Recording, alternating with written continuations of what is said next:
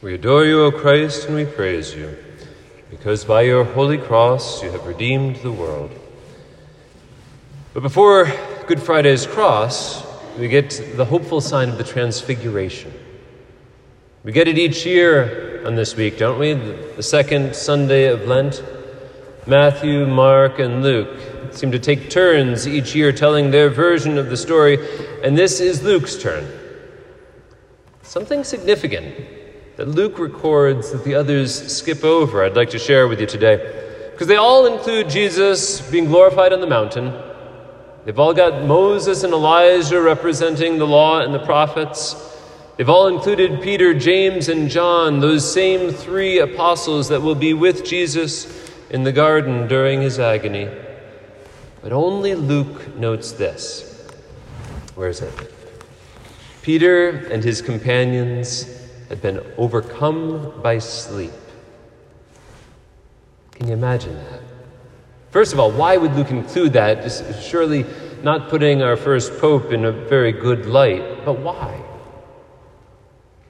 You can imagine when they awoke.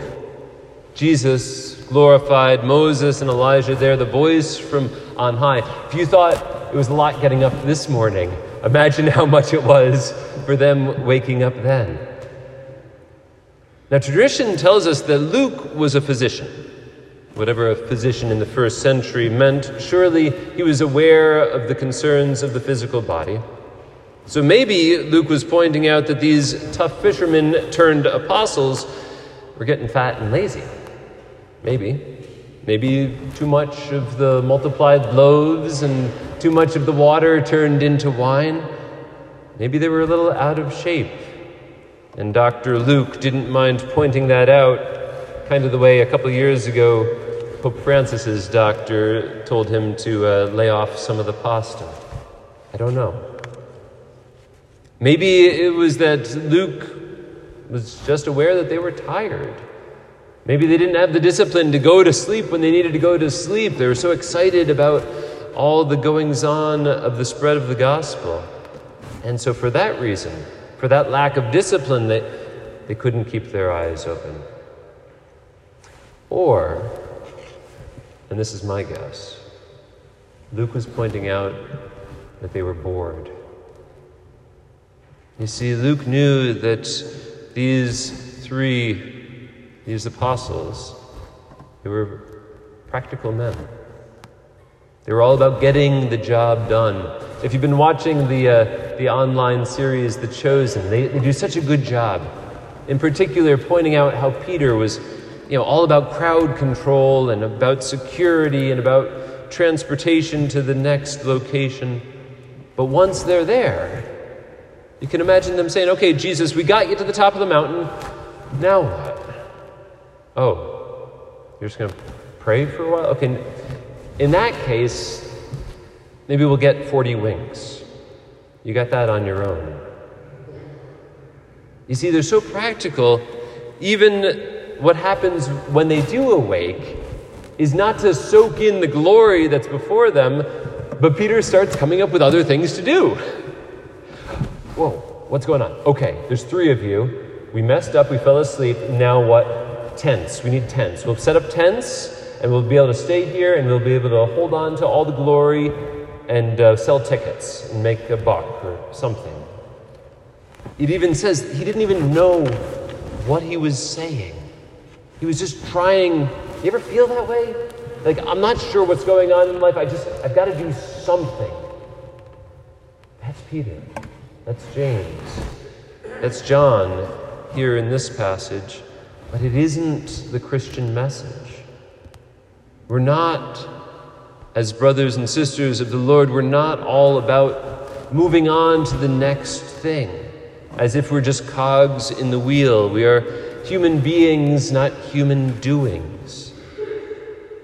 And yet, we can forget so quickly.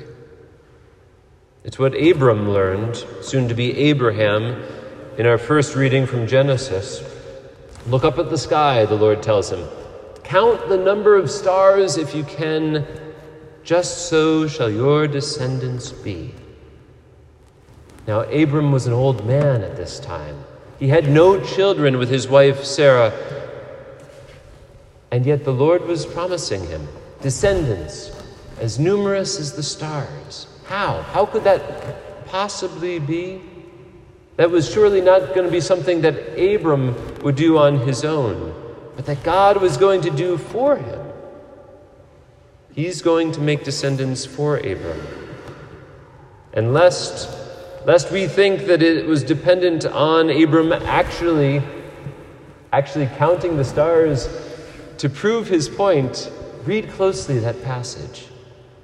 Verse 12, we didn't see it in this passage that we were reading, but if you open your Bibles, verse 12 says this: "As the sun was going down, Abram fell asleep."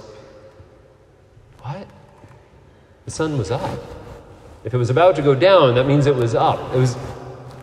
How could he see any stars? He couldn't. That's the point. It's not an activity of futility of like, oh, I gotta count stars. That's a lot of busy work for me to do. No. Look up at the stars, look up at the sky, and count the stars if you can. You can't. There is no way for you to do that any more than there's a way to lift yourself up by the proverbial bootstraps.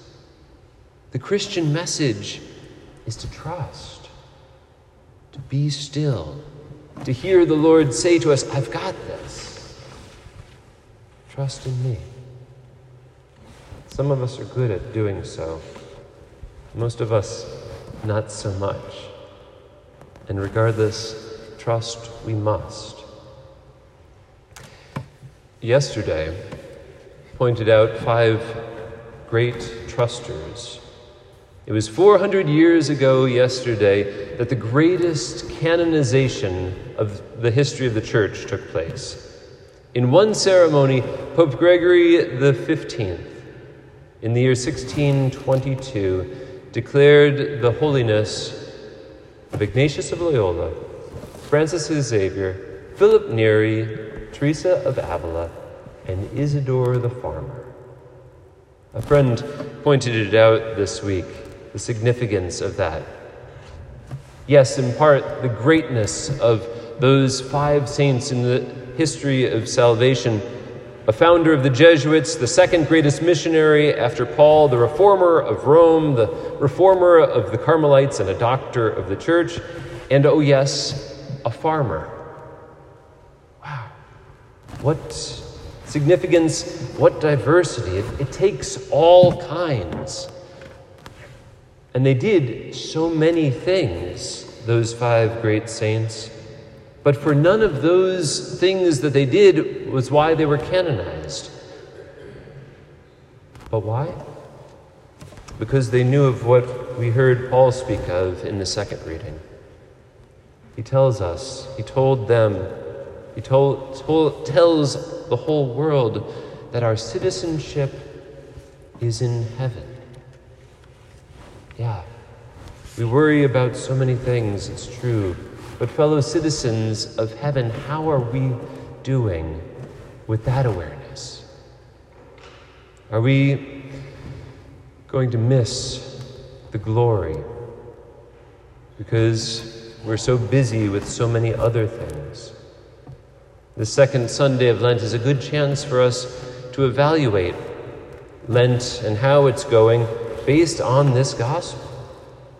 Ask the divine physician, how am I doing with my exercise? How am I doing with my rest? Am I becoming like fat, lazy former fishermen? No, Lent is not a season for exercise and diet primarily, but the fasting does help. And that awareness that we have to take care of this mortal coil of ours is important. Are we getting our rest? I know the time change stinks and we all seem to hate it. But are we still working to get those hours of sleep that we need, and good hours, not falling asleep in front of the television, or even more common today with a phone in our hand, but entering into the rest that the Lord gives us so that we're not drowsy through all the good parts of life.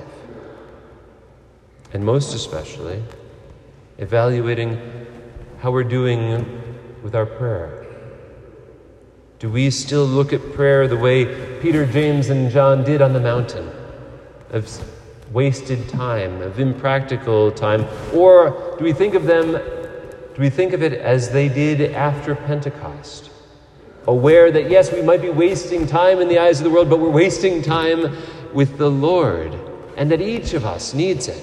Each of us needs that quiet, at least 10 minutes each day, resting with Him, trusting in Him. Our world needs the transfiguration, just as much as the apostles did so many years ago. We need to know of the glory of the Lord, and we don't want to sleep through it.